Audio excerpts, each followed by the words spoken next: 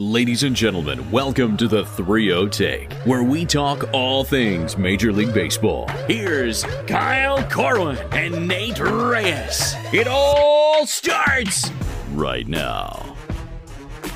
Welcome back to the 3-0 Take. This is episode 167. I'll be your host, Kyle Corwin, and I'm not here with my co-host, Nate Reyes, because Nate is getting some last-minute Christmas shopping done, which, by the way, Merry Christmas, Happy Holidays. Happy New Year's to everyone if you're listening to this recording that late. You may be catching us while you're traveling or whatever, so welcome all. Glad to be a part of your holiday season. But as I was saying, no Nate today. And to be honest, we didn't have much of a plan to do too much talking anyway, because this is part one of a two-part 2020 look-back episode where basically we just take you on a journey through the wild and wacky season that this year presented us with. Looking at some of our takes, predictions, and thoughts we had on things as the year progressed. So basically what I've done is I've gone back to the beginning of the year, back when we thought we were going to actually have a normal baseball season, and started taking down some of our favorite segments from various episodes throughout the year, just as a reminder of everything that happened in baseball. So get ready to go back in time as we lead you through some of our favorite takes on some storylines, drama, and just straight up weird stories from 2020. I've gone ahead and broken up each segment with a brief description of what we're about to dive into so you can get some context as to what we were talking about at that point in time. Also, forgive us for any audio issues that you encounter throughout this episode, as we've spent a good portion of the year trying to get our audio sounding better for you guys. So cut us a little slack from those earlier episodes. Nate has officially stepped up his equipment game. I think he just wanted to give himself a little Christmas present. So hopefully 2021 will be much better, hopefully in more ways than just our audio equipment, let's be honest. All right, guys. Well, I've said all I've needed to say. Again, appreciate you guys making us a part of your holidays, and hope you enjoy. All right, guys, we're going to jump right into episode 115. This was the hashtag Fire Manfred episode from February 19th. January saw a lot of the news break about the Astros and their scandal, so we won't drag you through all that again, but we will take you right into our thoughts surrounding Rob Manfred's ESPN interview with Karl Ravech, that he talked with him about the Astro scandal, some new rules, some proposals, so we're going to jump right into it. All right, so first of all, not sure what, I think this was ESPN's production, their little operation. Yeah, probably. First take on the whole thing, before the interview even started, they had the I don't know what effect they were putting on the video, but they had everything all like blurry in the background and just weird things out of focus. And I'm like, all right, this is already off to just terrible start. Only you would notice that stuff. Yeah, I feel like I've got an eye for that stuff. But yeah, I was like, oh, this is already off to a bad start. And then he starts talking. And it got worse. And it certainly didn't get better, Nate. Let me tell you that. He had a lot of things to say about this. Was exclusively regarding the whole Astro scandal, as pretty much everything in the baseball world has been about recently. Yeah. But like you said, that's what the people want to hear about. Yeah, and by the way, if you're an Astros fan, just turn it off right now, because we have nothing good to say about the Astros. Yeah. And if you're a Rob Manfred fan, which I don't know why there would be one of those. If you're one of those, you might as well tune out as well, because we're not here for Rob Manfred. In fact, we're trying to get Rob Manfred out of the game. I really tried. I tried within these last couple years to get on board with this guy. I really did. I'm officially off. What did it for you though? It couldn't have been this. You've been off board for a long time. I mean, you were one of the first people that wanted the baseball needs a new commissioner shirt. So yeah, I think the tipping point for me was probably, I think it was just the overall proposal of things that are happening now. So we're seeing things go into effect, like the three batter limit. Minimum, yep. or 3 batter minimum with pitchers. What was the other one? But I mean, there was a lot of. It was like a long list of crap that he tried. He also went into this and a couple things got approved. Yeah. Yeah, exactly. It was this long laundry list of just terrible ideas, and he's like, well, they can't reject all of them. Yeah. But he went into this weird push where he wanted to take the game from like 3 hours and 3 minutes to like 2 hours and 58 minutes. Just went into this weird obsession with trying to shorten the game by like 4 minutes and like 11 seconds. It was weird. Anyway, I honestly can't even think of what did it for me or what point I turned on him, but it wasn't really much of a turn for me because I was never really for this guy because he just didn't give us any reason to really appreciate what he was doing or what he was trying to do. Yeah. But yeah, there was, like I said, all sorts of just junk throughout this entire interview. One of the things that apparently is still catching flack to like this day, this very minute, is his comment about the World Series trophy, calling it a piece of metal. Like, guys are ripping into him. Yeah. Ripping into him, and that's not good. It's not what you want to say. That is a thing, though. Like I said, these guys are ripping into him, but I actually tweeted out the other day, although this whole scandal thing has created, or rather it's given the game a temporary black eye, one of the things that I do appreciate about this whole situation is that it's really drawing out the personalities of these guys that we for so long have wanted to see. Yeah. But because the game, shout out Rob Manfred, has failed to market these players successfully, we've never been able to see it or see the personalities. Yeah. I think that's such an excellent point. I think there's a reason why we're seeing other leagues surpass the MLB.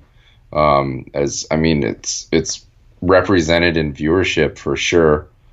But I mean, I remember when I was a kid. I don't know why this always stuck with me. I remember when I was a kid. I mean, we grew up watching so many players, but I remember like Miguel Tejada always stuck with me. Of watching him, and I would watch him, and I never heard his voice. I never knew what he sounded like. And then when I was like towards the end of his career, I finally heard an interview of him talking, and I was like, it's not what I would have expected. Same thing with like Robbins and Cano, like guys that you just, it was something about the fact that I've been watching this player for so long, and I have no idea what his voice sounds like. That's just a very small example as to how bad the MLB is marketing their players. There's a reason the NFL is just destroying the MLB in viewership. It's not like that commissioner is doing anything that's great either, but I actually have a comparison to that later. But I think... Well, I saw this video on Twitter. It was the Family Guy clip where it shows Peter like circling this back alley with like a cat, and it was like Rob Manfred and Roger Goodell like trying to figure out who's the worst commissioner. I mean, that kind of stuff just goes to show you how bad this guy is. Yeah, it's not good. I think we've said it multiple times. He's doing whatever he can to put his stamp on the game. I think Bud Selig was one where there were a lot of people that didn't like him. But the overall consensus is that he did okay. You know what I mean? I don't see that at all. I don't know how this guy's going to save it. In fact, I think the whole Red Sox investigation being pushed back, that's because of how hot his water is right now. He is standing in hot water, and the game is pissed. All right, guys, this is episode 118, To Mike or Not to Mike, from March 9th. For this one, we're going to be talking about players getting mic'd up in spring training. This was in response to Freddie Freeman's "There's Wind, Boys" mic'd up moment, if you guys remember that. I think that was early March, just a few days prior to this recording. And we talk a little bit about whether players being mic'd up should be a regular thing. Can we talk about players being mic'd up. Are we for it? Are we against it? Are we indifferent towards it? What do we think? I think it would be very much hypocritical if either of us said we're against it. We talk about how MLB needs to do a better job of marketing their players. This is perfect. But does it make us a hypocrite if we say that we're against it? I mean, is that the only way to market these guys? I'm just playing little devil's advocate here. I know you are. I don't think that's the only way, but it is a good way. I think it's a cool opportunity. Perfect time. Spring training's fun. Spring training is very much about, getting kids to the ballpark, hanging out in the sun, sitting in the grass. Like it's cool because it's just kind of no BS, just no flash. It's just baseball. And I think that's what's cool about them doing it, because we've seen it in the past during like all-star games and stuff like that, which is awesome.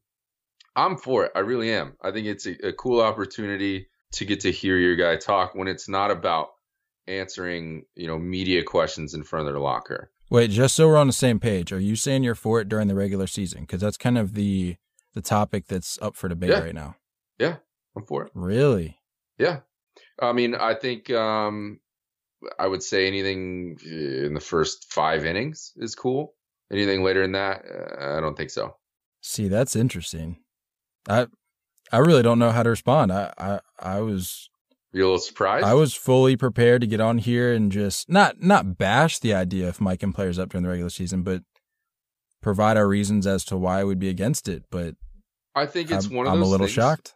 You and I have talked about this a lot. We've talked about how, what are ways to make this game more attractive? And yes, we know that you and I are obviously in love with this game, and it's always going to be that way. And we're with a very large amount of people that enjoy the purity of baseball. But when you're talking about attendance going down, when you're talking about blackout restrictions, when you're talking about jersey sales, you're talking about all these numbers tanking, and regressing each year, something needs to change. So how do we do that without changing the game? This is an example. We're not changing the distance between the mound and the plate. We're not changing the balls. We're not changing the size of the field. We're not changing the height of the fences. None of that stuff's changing, but it is something to shed a little more light on the players and to give a little more love around, it gives a player a chance to express their personality a little bit without having to tweet, without having to answer questions from their locker that, after a game. So this is something that it's raw, and I'm cool with it. And obviously during spring training, it's probably going to be a little more relaxed, but if it's during the regular season, it's during the regular season. If it's only during, one time, when a first baseman's, in the half inning that he's out there, and you get an opportunity to get a guy that gets on first base, he's take a lead and there's a little bit of banter back and forth, or you hear the first base coach talking, whatever it is, I think that's a cool opportunity. I just watched a video a couple minutes ago before we hopped on, where they had the third base coach mic'd up for the Dodgers. I thought that was cool. A guy got on first and he's talking about his thought process of, all right, we got to get this guy moving here. So he throws on the steal sign. No, it wasn't a steal sign. It was a wild pitch in the dirt. I think it was Lux, actually, that took off. Yeah. Goes to second base. Catcher airmails it, comes to third. And he's talking through this the whole time in the middle of this play. Hey, we're staying right here. Pick up the ball. And you're getting to hear lingo, and you're getting to hear, actual explanation behind things. I think it's exactly the same as when we get Tony Romo calling games for CBS. He's shedding light on things that not average fans get to hear or get to see. And so I think it is cool. I think that needs to be more with the commentary. Stop getting people in there that don't know what they're talking about. I think that's something that can help with this game. So I'm all for it. Regular season, spring training, that's cool. Obviously not postseason. I'm not about that. That's kind of really, a little too invasive, and not to mention. But that's the thing. Why is that? Why do you say that that's invasive? It's just a different beast. You know that. Postseason's a different beast. Playoffs, postseason for any sport is just it's a different mentality. I mean, it's LeBron goes dark. Turns off all social media when he goes to the postseason. So you're in a mode. I think the length of the MLB season allows a couple minutes here and there to shed some light on our players. All right, next up, we got episode 119, Thanks Coronavirus, from March 17th. We talk about the possible start date for the 2020 season, joking ironically about when it should or shouldn't start, not realizing what was going to end up happening this year. No, please don't make opening day May 23rd. Dude. Like, is this some sick joke? Because we've always been talking about how baseball should not open in March, but like it also shouldn't open like the 4th of July either. Like, can we just find a happy medium? I saw something that it was like, if the season stays full and like we keep a full season, I don't know how that's possible starting that late. That means the World Series would be around Christmas time. Stop. No, stop. How weird would that be? I've seen so many proposals though about like removing the All-Star week, which why start with the All-Star week? Like you got to figure something else out. Like take out interleague play or something. Don't need to take out All-Star week. Yeah, we're definitely going to see a shortened season. There's no way we're getting 162 in. Doesn't matter what you're going to do. Doesn't matter what you eliminate. You're not getting 162 in. It's not going to happen. I mean, how many do we realistically think we're getting in? 100. Like, I just don't know what does that look like? Isn't that wild? Have we seen something like that in our lifetime? Aside from we were like what was the strike season? Yeah, which was 94. 94. Actually, this was a little nugget I had for you. Do we want to dive into some info on the last shortened season that Major League Baseball had? Give me all the nuggets. Tell you what life was like back in 94. Spill the beans. So as we alluded to, for those who either don't care to remember or are too young to remember, 1994 was the last shortened season. It was due to a strike. There was no World Series champion. Actually, there was no postseason. Ended August 11th. Let's play a little guessing game. Nate, how much do you think a stamp cost? Which I'm going to go ahead and guess that you probably don't know how much a stamp costs now. So you're really going to have no frame of reference here. But let's just play just for kicks. Can you help me with the price of what it is now? Can I look it up real quick? Sure. I'll look it up. Price. Stand by.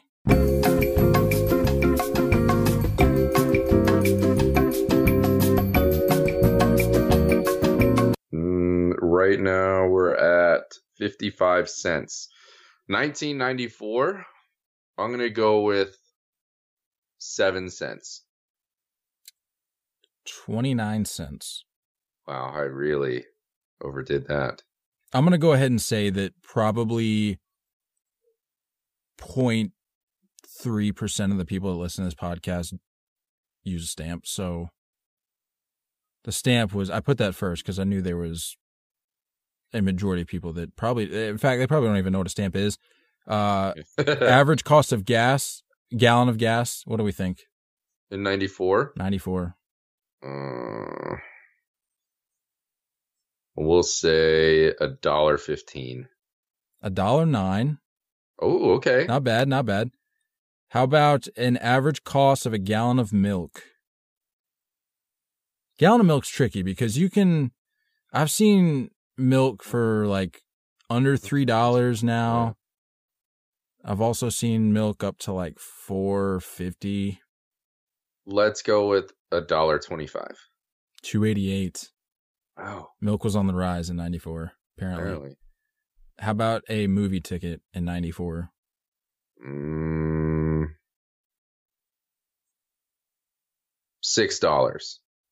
$4.18. Ugh. Man, good old days. I mean, I'll give you credit. You're a lot closer than I would have anticipated. How about? It was like $12 now. got to be closer to like 15, 16. It's ridiculous. The seats have gotten way better, though, to be fair. Next, we've got episode 128, Preparing for a Year Without Baseball, from May 29th. For this one, we're looking at the heated negotiations between the MLB and MLBPA and the drama surrounding the topic of sliding salary scales, talking about the battle between owners and players. I've been hearing a lot recently, and I'd have to agree that not just with this situation, but really the whole negotiation process in general, that too much of this has been made public. Like, certainly reveal kind of the overarching takeaway from a given meeting or something like that, just to kind of keep the public informed, let the baseball fans know kind of what the trajectory of the season is going to be, if there's going to be one at all. Mm-hmm. But we got to get away from like leaking these details. And I get it. There's nothing going on right now.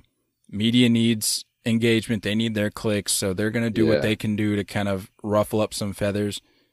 But there's been too much of this, too many feelings that have been made known to the public, where it's like people should be able to, like in these meetings, I feel like they deserve at least the right to express their thoughts on something without that being made known to the public in such a negative way that it almost acts as like a defamation type deal, where it's like, if you're, for example, if you're like I mean, it's not the greatest example because he tweeted it out himself, but I'm saying, like, if Max Scherzer, what he tweeted out the other day, if that would have been something that would have been said behind closed doors, but somebody would have leaked that to the public, it's like, if you were totally against, or like if you're a big Max Scherzer fan, or you're a big proponent of the players in this whole thing, but then that gets leaked out, and then you're like, whoa, like, I don't necessarily agree with this, and then you flip to the side of the owners. There's just too many chefs in the kitchen in this situation. I just feel like there's too many details of what's being said being released to the public, and it's leading everybody to formulate their own kind of hot take, if you will, on the situation, which, I mean, we're obviously contributing to, but it's because we have the information. But I feel like there's got to be a way to button that up a little cleaner. Is there a proposal that you have in mind, like that's something that would work for you? I mean, as a advocate of the players in this situation, and again, like, I don't want to get into the politics, if you will, of this whole situation, because if you haven't realized kind of my own personal stance on this, like based on the posts that I've put out and kind of the things I maybe have tweeted out, which I'll say right now, those are not reflective of necessarily your thoughts, Nate. Those are, I'll take full credit of that. Like, I would like to think that you maybe agree with me on which side of the aisle we're on in terms of players versus owners, because I think you've said before, we're always team players.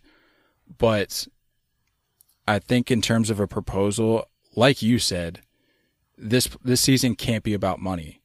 So it's like, I just feel like there needs to be some sort of agreement that acknowledges, okay, yes, there's going to be salaries that are prorated. Yes, there's going to be losses on the side of the owners. But that's pretty much as good as it's going to get. Yeah. Because I think the reason we're at such a standoff right now is because each side is trying to minimize their losses, which I get it, but I don't think there's enough realization that there's going to be losses, and there's going to be big losses on both sides. So it's like, I feel like in the early stages of the negotiating, there was like enough common ground to where we could have just went with it and ran. But now the owners are asking the players to walk back their stance and their agreement. It's like, we can't be doing that if we want baseball. But at this point in the game, it seems as though they have more important things to deal with, and I'm going to respect that. I'm not going to judge. That's their livelihood. I get it. I think when it comes to these negotiations, I think it's more about those smaller ball clubs. I saw some stat, and this could be off, but I think it was like basically every game that's played without fans, the organization's going to lose like $170,000. Which makes sense when you put ticket it into perspective. Sales, concessions, all that stuff. Yep. Think of it this way. say the season happens, whatever payment the players get, say the season happens, say we play 80 regular season games, a normal postseason, we get through it, and Mookie Betts hits free agency next year. I don't think the Tampa Bay Rays, I don't think the Oakland A's, I don't think those smaller ball clubs have any shot now. Any shot after losing 180 grand per game. Any shot to do anything in free agency next year. So in my mind, have the players accept whatever deal they initially agreed on in March, which was, I think, half your salary. Agree on that, play on that. But in my mind, don't let these years, or don't let this specific year count against the years in a player's contract. So Mookie Betts can hit free agency next year. I don't think it should count. If you're going to have the players cut so much, there needs to be something that gives here. Have it count for MLB service time, because now we're talking arbitration, we're talking pension, all that stuff accumulates into something and means something more. But why not just let it not count against a full contract year? Next on the docket, we got episode 131. Baseball is back. It was a glimmer of hope in just a brutal year. For this one, we're looking at the announcement stating that the game would be returning in 2020. Specifically, breaking down one of our favorite topics, the fact that the universal DH was going to be a part of baseball. Granted, even though it was only temporary. I will say that I think there's a number, while there might be some holes filled across the National League, I think a number of these NL teams are in a good spot. I mean, you look at the Braves, Marcell Ozuna. Yeah. Dodgers going with Kike Hernandez. I mean, a number of these NL teams have the depth to where they don't need to make any drastic moves now that this universal DH has been imposed. A fourth outfielder kind of thing. Yeah, so many of these teams have such a quality fourth outfielder, maybe even a utility infielder of sorts, that I don't think it's really going to drastically change anything. Yeah. Which makes me think that this is going to stick around. You think so? I really do. I think National League fans are going to be like, you know what? This isn't that bad. I kind of like it. Yeah. For me, I don't remember whose idea it was, but the whole attaching a DH to one player. So attaching a DH to your starter, once your starter is pulled, DH is gone. Who was that? Was that Michaelis? I was going to say, I thought it was Miles, but I'm not entirely sure. Either way, yeah, one DH, attach it to your starter, whoever you want, but more often than not, it's going to be your starter. Once the starter is pulled, DH is gone. Then it gets back to the NL style. I don't hate that idea. I think that's quite a compromise, in my opinion, because at the end of games, you're going to see a little bit of chess, being able to figure out, what you're going to do pinch hitting wise, when you're going to pull your guy, from the bullpen, stuff like that. So I think that's a decent compromise, but I do see the argument as far as the actual strategy being taken away from the game on the NL side if they go full on DH here moving forward.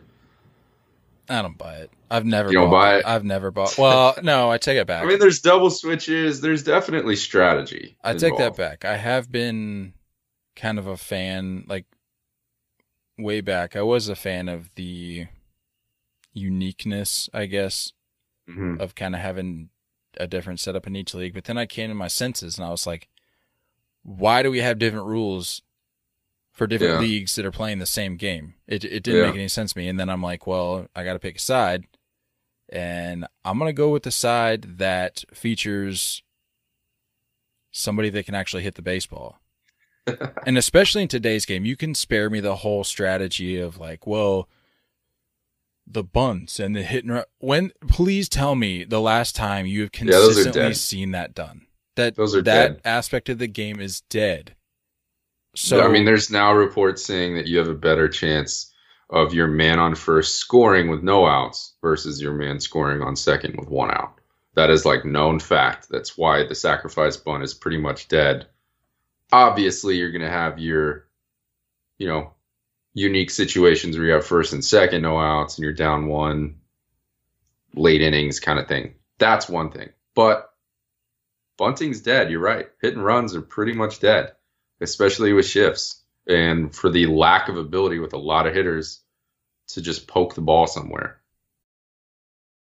Like I think somebody commented on the post I put up recently, basically citing like Michael Lorenzen of the Reds, being like, "Oh, what about this situation?" I was like, "Yeah, that's where the conversation ends." Like, okay, you've got a Madison Bumgarner, you've got literally the one instance that everybody references, which again I don't understand the obsession, Bartolo Colon. Other than that. Again, like I've said it 99 times, I'll say it 100. If the hashtag pitchers who rake happened as much as National League fans claims it did, wouldn't be a thing. They wouldn't need a hashtag for it. It's that simple. I don't understand why the conversation doesn't end there. The argument wouldn't be there so if they could really hit. So I'm glad. Honestly, I kind of like the way that this is transpiring. I like that this is kind of being eased into the game and they're not just slapping it on a full 162 game season. So hopefully, because this season is already whack, I'm hoping what happens is the league transitions into this universal DH, which by the way, I mean, should we go ahead and take credit for that idea? I mean, we've been campaigning for the universal DH for a while. I think it's fair. I mean, we'll go ahead and stamp that as ours. Like I said, I'm glad that they're transitioning into this in like a very strange season. So hopefully fans get a little bit of a dose of it, and then they'll realize, oh, it's not as bad as we thought. And then once hopefully the season gets back to full length, which that's another topic. Who knows what this season does to the future of baseball? Season lengths. Hopefully the universal DH stays for good. Yeah. I mean, if you look at NL teams, you maybe have one of your 5 starters pretty much known in your bullpen that can't hit, right? Like your one starter that, okay, like he'll run into one every once in a while. He may pick himself up every once in a while. But for the most part, how many outs are you giving up throughout a season?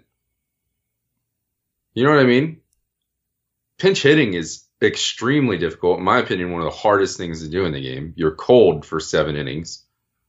Maybe you got some tee work in the tunnels, but go ahead and hop up and, try to hit 98. Good luck. It's very difficult. How many outs are you losing throughout a season? DH, it's a professional hitter. This is what he gets paid to do. Episode 136. Opening weekend recap from July 27th. For this one, we're sharing our thoughts on the initial weekend of the 2020 season and some of the news that came from it, including the Miami Marlins COVID outbreak, as well as the outlook for the remainder of the season. Nate, I told you. No, dude, don't do that. Don't do that already. We were prepared for this. Cancel the season. We were prepared for this. Look, I'm not trying to be a Debbie Downer, as you've called me many times prior to this recording, but just cancel the season. It's not worth it. It really isn't. On the understanding of player safety, yes, I agree. But on the other hand, did we as fans really expect everyone to be negative on their tests the entire year? Like that was never the expectation. No, but I think there was a fair expectation across the collective community of baseball fans that this was going to be a struggle. Like, having to navigate positive tests, having to navigate a potential outbreak, which we now have. It's just, I mean, now you've got games being postponed. Just cancel the season. I'm not really. I mean, we'll get into it. We'll get into it a little later, but no team started 3-0. So, I mean, Yeah. No. I mean, if a team like if the Dodgers started off 3-0 and their run differential, they have a run differential of like plus 50. It's like, okay, well, maybe not cancel it but it's like everybody's kind of in the same boat. Let me ask you this: if you knew who was even throwing baseballs for the Red Sox for the next 3 days, if you knew who they were, if you guys destroyed and swept the Orioles, would you have the same opinion you have right now? And I feel like any person has to ask themselves that question right now. If you can have a quick assessment as the way your team started, whichever team is your team, would you be as quick to say, yeah, let's scratch the season? Okay, that's fair. But what I'll say is, and you can back me up on this, I was saying this before the season even started. So whole like the fact that the Red Sox started off 1-2, they might as well have started 0-50. It doesn't change. I understand that. It doesn't change my thoughts on it. And jokes aside, I can put that aside. I can put the whole Red Sox situation aside and look at the season and be like, it's just not worth it. Like you've got, like they're talking about teams having, or I think it was like the Marlins having a bus to Baltimore now or something. And I mean, you've got to incorporate the taxi squad. Yeah. And we're 4 games into the season? Come on. We knew this was going to happen. This is why there's 30 players just chilling, just waiting, just in case. I'm not saying it's ideal. I'm not saying this is fun, but I'm not going to say MLB didn't prepare for this. You know what I mean? What I will say is that I didn't think about, I hope they did, but the scenario we found ourselves in now, which was they played the Phillies. So now the Phillies can't play, and whatever team they're playing, right now it's supposed to be the Yankees, now they can't play. So it is interesting to see the kind of ripple effect of what it does across other teams.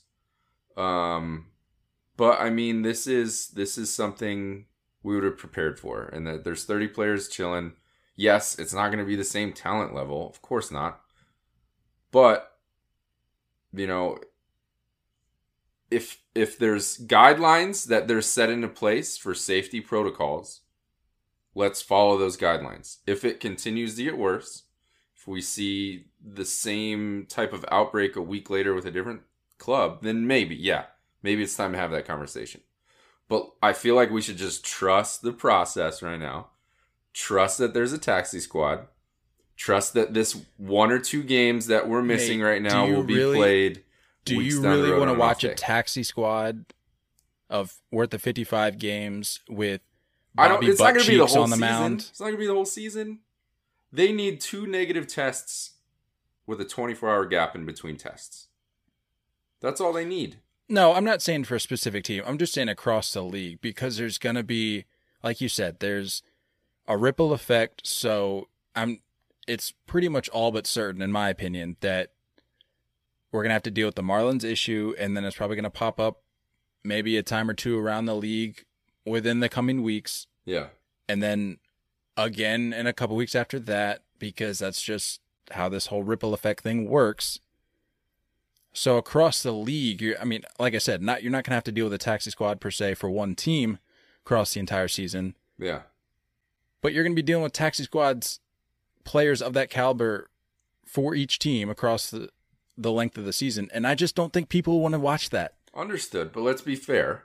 I want baseball more than anybody. Believe me. Let's be fair is that these players on the taxi squad aren't high school kids or college kids. These are guys that are at the AA or AAA level, that are maybe a half a season in a normal situation away from being in the big leagues. But just because we don't know their name on the back. Honestly. For the sake of, I'm 100% player side. I will always be player side. If it comes to the point where they are no longer feeling safe and they decide they're done, I have to support that. One of my favorites, episode 137. Thank you, Joe Kelly, from July 30th. In this one, we're looking at the Joe Kelly, Carlos Correa incident, the one you all know and love very well. Talking about what went down, our responses to it, and really how it affected baseball on a larger scale. I think the most important thing about this whole thing, and a reason why I am now a Joe Kelly fan, because we're talking about it again. The Astros got off easy this year. No fans screaming at you every visiting game. Every single away game you would have had fans screaming at you. That affects players. I don't care what they say. If you're constantly getting called a cheater and getting booed at, it would affect you. So they're getting off easy with that.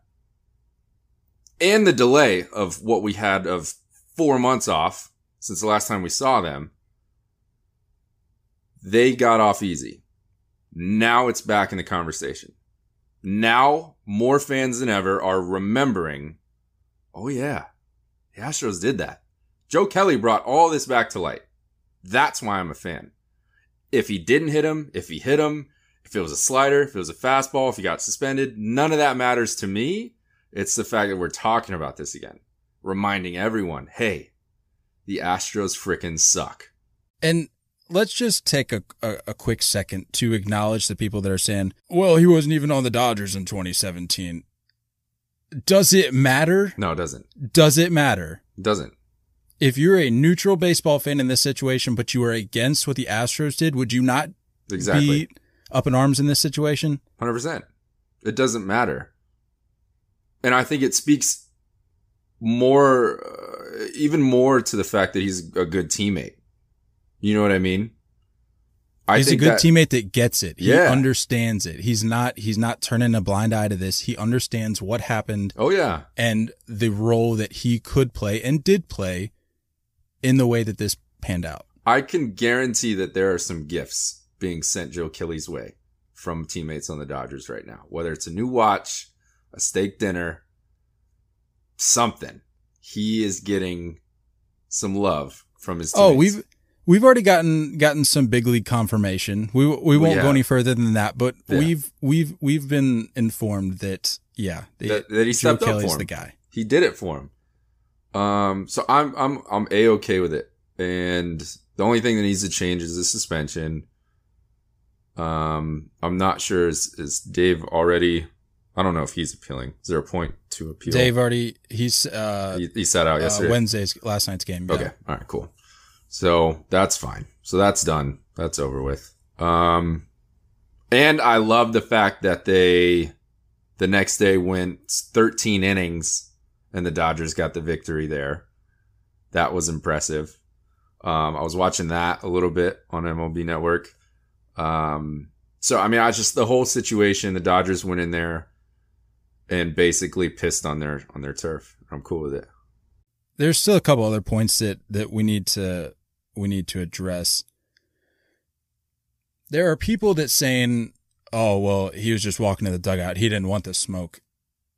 Excuse me. Have we already forgotten about 2018? Joe Kelly's not afraid of brawls. That's fair. And something else that I thought about today. I was sitting there. I'm like, how many brawls has Carlos Correa been in? We're talking about how high and mighty this guy is and how he would give him the hands. How many brawls has Carlos Correa been in? Correa runs his mouth. He's always run his mouth. Exactly. I was saying That's all he runs. For the last 2 years on this podcast, I've been talking about how much I dislike Correa because of his antics. And and what's interesting, not to cut you off, but what's interesting is when you were going off on those rants. It was way before any of that came out. It was way before any of this stuff came out. People were coming at your neck. Yeah. But now it's okay to be an Astro hater. I was an Astro hater before I found out that they cheated. I can't stand them. Those antics have never changed. That's the problem. And that's why other players haven't forgiven them. It's because there's no remorse amongst the Astros players. And it's obvious there's no remorse. They didn't get fined. They didn't get suspended. And they kept their ring. Yeah, Joe Kelly gets suspended 8 games. That's, count them, 8 games more than any single Astro got suspended for what they did in 2017. It's a joke, dude. It's an absolute joke. And the other thing that gets me too is people are saying, well, he just walked to the dugout. He didn't want to have anything to do with anybody on the Astros. It's the end of the inning. Where do you want him to go? Yeah, it was the end of the inning. Correa's throwing his crap on the ground, being all soft. He just embarrassed Correa and his entire family and his ancestors, I'm sure, as well. Yeah, that slider was what more is there for him to do? Not to mention, brawls are not allowed during this COVID-shortened season. Apparently, the benches being cleared wasn't even allowed. So, what do you want him to just walk to the plate and get in Correa's face in between inning? I don't understand what fans are looking for here. Joe Kelly would have given him the hands. Carlos Correa fractured his rib getting a massage, okay? Let's not act like Carlos Correa is this UFC MMA guy that he so somehow claims to be. No. Episode 138, Yoenis Cespedes, The Disappearing Act from August 3rd. Guys, this was we didn't see this one coming. For this one, this was just wild. We're talking about, you know exactly what I'm talking about. When Yoenis Cespedes just basically was like, deuces, I'm out of here, dipped out of the team hotel. Nobody knew what happened to him. This one was a fun one. For Manfred to say it's on the players, sure. But there needs to be mandated things. There needs to be there's got to be repercussions in some way.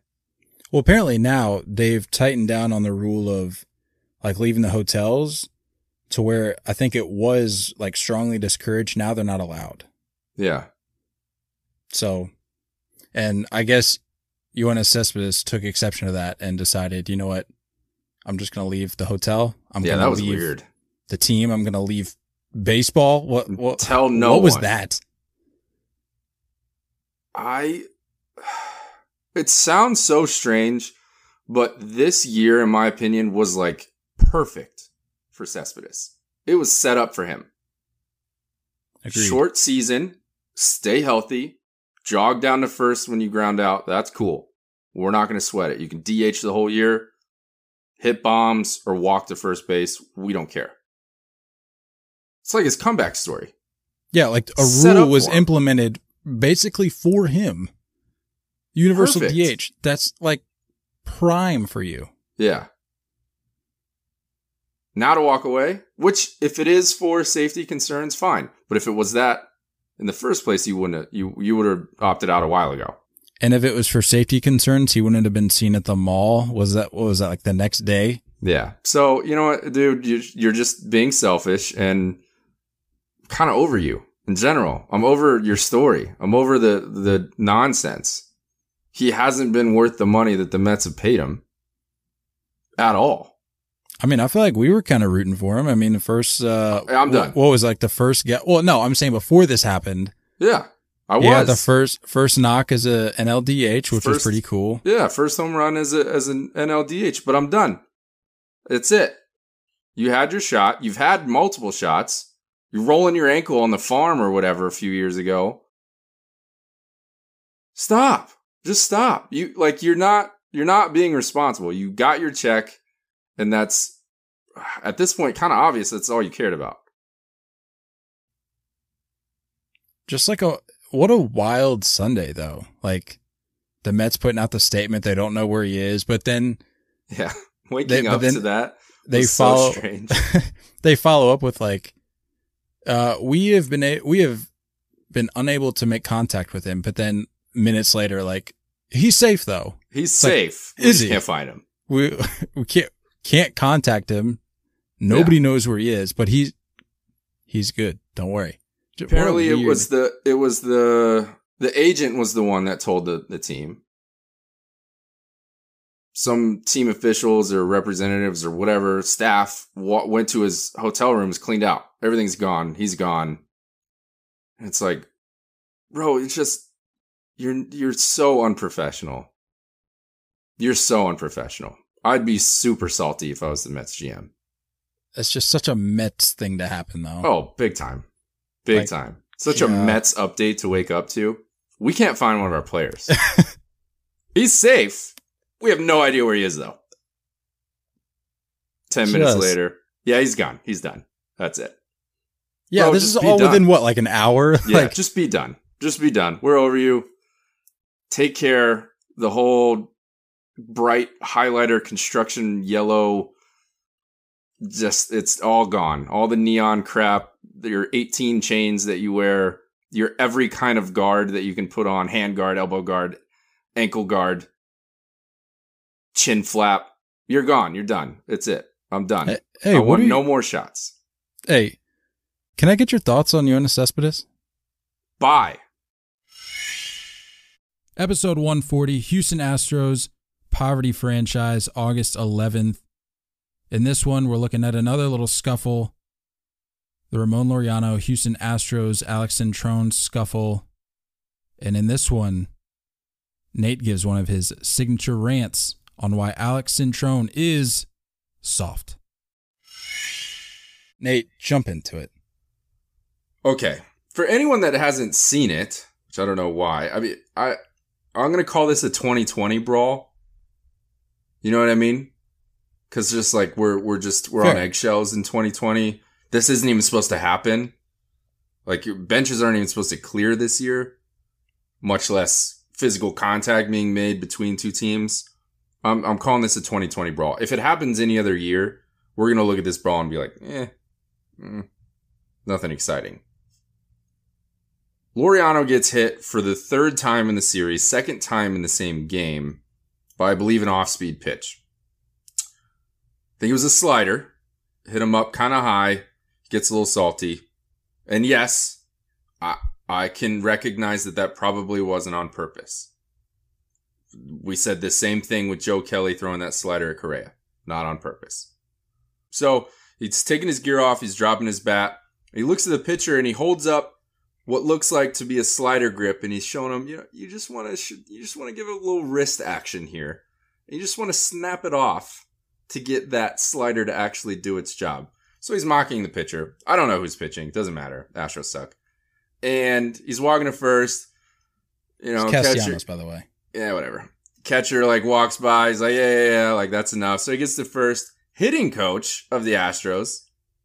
Hitting coach. I don't know what he's doing in this conversation or why he's even a part of this conversation. Alex Cintron. Yeah, that name doesn't matter because he's definitely losing his job after this year. Altuve's hitting like $140. He starts chirping, which I will add. Bro, Jose Altuve kind of sucks. Yeah, trash. They're all trash. Hitting coach doesn't have his mask all the way up, I will add. Over there on the bench chirping. Great note. I need to check this. I didn't even notice that. Watch the video. Mask is not all the way up. We're going to need you to cover the bridge of your nose, sir. I need nostrils and mouth completely covered. It needs to look kind of like this. But you can't really talk a whole lot of noise, if you got a mask on. So mask starts falling down a little bit. He's chirping. Laureano says, apparently, this hitting coach mentioned something about his mama in Spanish. Look at that. Look at that mask. What are we doing? Yeah, that's not a good look. Soft. It's completely off. Not good. Not good. Starts chirping, says something about his mom. Laureano's like, no. You're not going to talk about my mom. Hitting coach waves him over. He's like, let's go. Waves him. This is important because he waves him over. You want some? Let's go. Gives him one of these. Laureano's like, okay, I'll go. Yeah, if you're Laureano, what other option is there? I'll go. I'm going. Let's get it. Starts going after him. Hitting coach doesn't move. And four or five people jump in front of the hitting coach and make like a little blockade. And he's still chirping behind these people. You're soft, bro. You're soft. Don't wave somebody over and then hide behind people. And then there was some, pushing and shoving after that. Blah, blah, blah. Some big notes I took away because I did do a little research before we hopped on. I know it's surprising. I don't do much research. Couple things. Laureano did not know this. Was an Astro. Was drafted by the Astros. And was traded in a certain important year, 2017, from the Astros to the A's. That's kind of that's a little noteworthy. Just going to say, it's a little noteworthy. Laureano is probably, one move from not happening to being someone we're talking noise about because he cheated and won a ring. But nope, he got out of there playing for a better franchise, for a future division-winning franchise, 2020. And shout out Ace. Says he doesn't have any beef with the Astros. He doesn't have any beef. He never had any beef. Whatever. I don't buy it. Anytime you're getting traded away from a team, that's a chip. I'm going to throw that on my shoulder. Right? Like, you guys didn't want me. I'm throwing a chip up here. I know there's an extra ounce of effort being put in every time Laureano sees that the Astros are coming to town. You know what I mean? I'm going to play a little better. Yeah. You got those dates circled on the calendar. Yeah, I'm gonna play a little differently. I'm gonna play a little harder. I'm gonna go into it with that mentality. Okay. The other thing is, the other part that I came across, Laureano is very sensitive about his parents. His parents sent him to the U.S. when he was a kid. I think when he was like 10. And basically just for his dream of playing baseball, to live the dream, to figure out how to get to the big leagues. His parents aren't here. So he's protective of mama. So you can't talk bad about mama in his native tongue when you're speaking Spanish and you're dropping a whole lot of that. Don't talk bad about mama. And then the third note is that the hitting coach said, well, I didn't say anything about his mama. Reporter goes, well, what'd you say? I'm not going to tell you. Soft. You're soft. You waved somebody on. You didn't step up to the fight. And you won't admit what you said. And you weren't wearing your mask. And no mask. So now you're just ignoring rules in the pandemic. And I don't like you anymore. I never did like you, actually. You're a part of the worst organization in baseball. Arguably the worst organization in sports. Just get demoted at this point. I don't even care where you go. You're done. Episode 144, the most exciting team in baseball from August 25th. For this one, we're talking about the Slam Diego Padres being one of baseball's hottest and most entertaining teams following their Grand Slam rampage and how they were shaping up for a postseason run. We're giving our thoughts on the then rumors surrounding Mike Clevinger and Zach Plesac possibly also being shipped out to the Padres. Take a listen. Grand Slam after Grand Slam after Grand Slam. 5 to be exact. I think it was in 6 games. That's too much, said, bro. That's so many Grand Slams. There have been a lot of Grand Slams this year. Yeah. This year's just weird. I've accepted it. 2020 is just weird. Yeah, and then as we said, just demolish the Astros. Astros fans, if you're out there, or if you're not hiding behind, the Rangers or whatever, it just be a Rockets fan for the rest of the year. Just stick to that for now, because the Astros are done. They just lost Bregman for like 3 weeks too. They're done. Yeah, they're done. But the Padres, Nate, I don't know, man. 18-12, they're only 4 back in the division. Yeah. This isn't one of those situations where I'm like, well, they're not going to win the division, but they can slide into one of those postseason spots. Yes, that's true. Yeah. But I feel like they got a real shot to win the division. You never know. No. Still out on that. All right. Good talk. Let's move right along here. Second place is anything. But, yeah, they're not getting the Dodgers out of the way. Sorry. Can't do it. I'm just going to play devil's advocate. Their starting pitching will not. Until the division lead becomes too far for the Dodgers or for the Padres to overcome. But for right now, I'm just going to continue to play devil's advocate. It's cool. I'm just letting you know, keeping it real. I'm on the hype train. I'm managing expectations.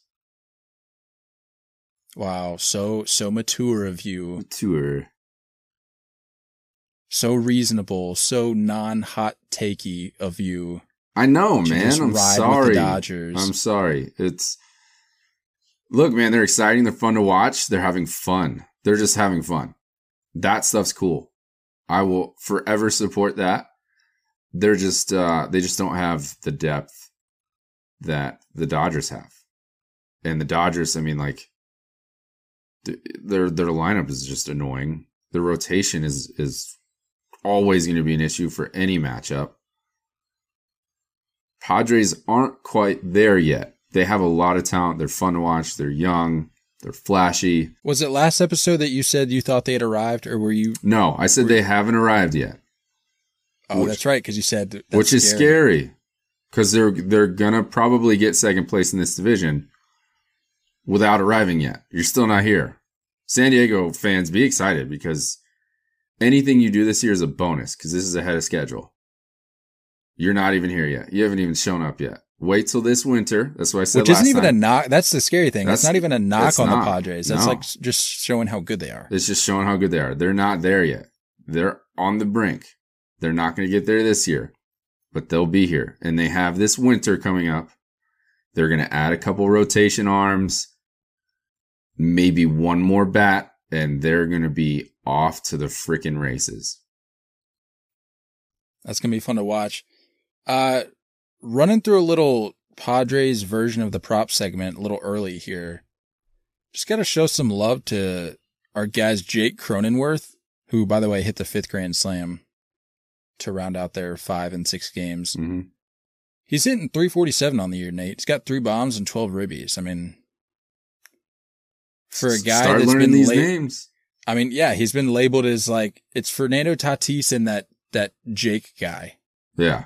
Is what I've been hearing a lot of. And then another guy that I don't think is getting as much love as he should be, Trent Grisham. He's already got 7 bombs on the year with 14 ribbies, and he had 3 in one game versus the Astros. Because the Astros suck. Truth. Just keep these names in mind. That's all I'm saying. That's what's crazy. They aren't there yet, and they're still beating people up. You know who I could really see fitting in out there in San Diego? Who? 2 people that I could really see fitting out in San Diego. 2? You know the answer to this. I do? We were just talking about them before we hopped on. We were? Yeah. 2 guys that recently... 2 Indians pitchers? Yeah, who shall remain nameless. They would be a great fit. You're right. They would be an awesome fit. And they have tell the me farm. San Diego. They have the farm to be able to flip that over to Cleveland. They absolutely do. They have the farm. Those are big league arms, ready to go, ready to step in and be your top 3 in the rotation and immediately make an impact. I mean, Plesac's definitely still under control, so that's going to be a lot to give up to get him. Clevinger's almost done with his, barring whatever weird scenario we're in with these next week and a half or whatever, until they get another year of control. I don't understand that fully, but why not? If the Indians keep Clevinger down, they add another year, which is probably what they're going to do because the MLB is just shady with that stuff. Yeah, absolutely. Go get them both. It's a great fit. Long hair, don't care with Clevinger. You know what I'm saying? That's just San Diego written all over it.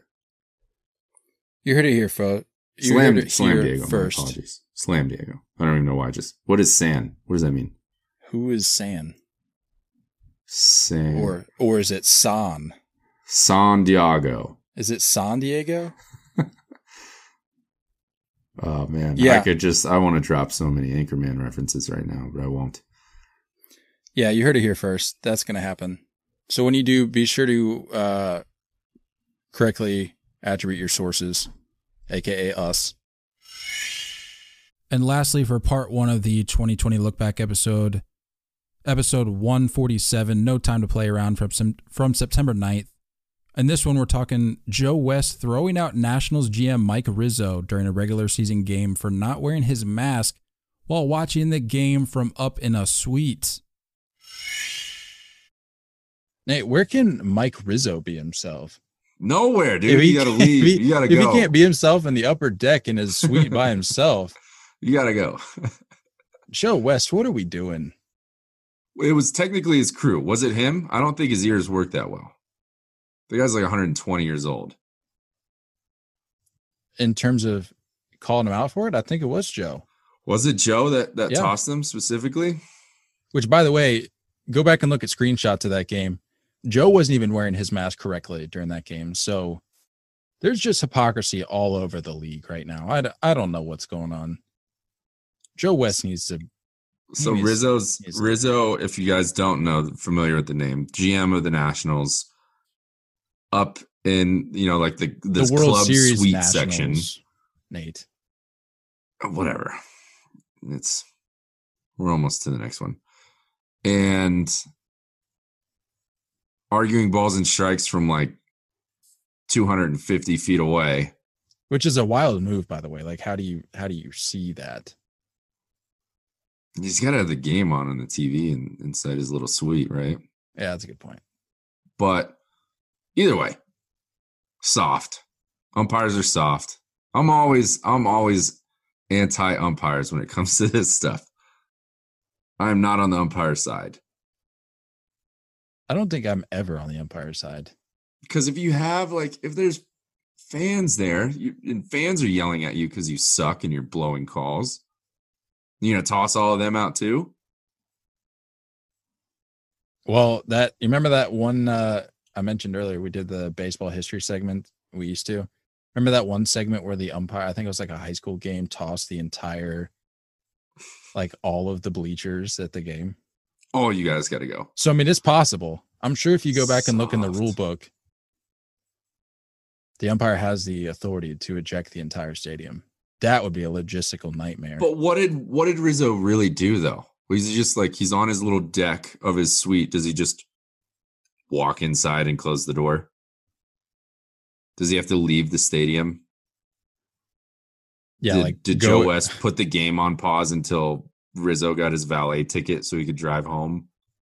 If I'm Mike Rizzo, I'm just going down to the little cafeteria, just grabbing a cold Coke and a sandwich and watching it at the cafeteria. I mean, what difference does it make? Umpires are just using this season with no fans as an excuse to just toss guys, because then when people overreact and they're like, why are you tossing this person that's up in the upper deck? They'd be like, well, there's no fans and I can hear everything he's saying, and yeah, I'm just going to get rid of him. So sensitive.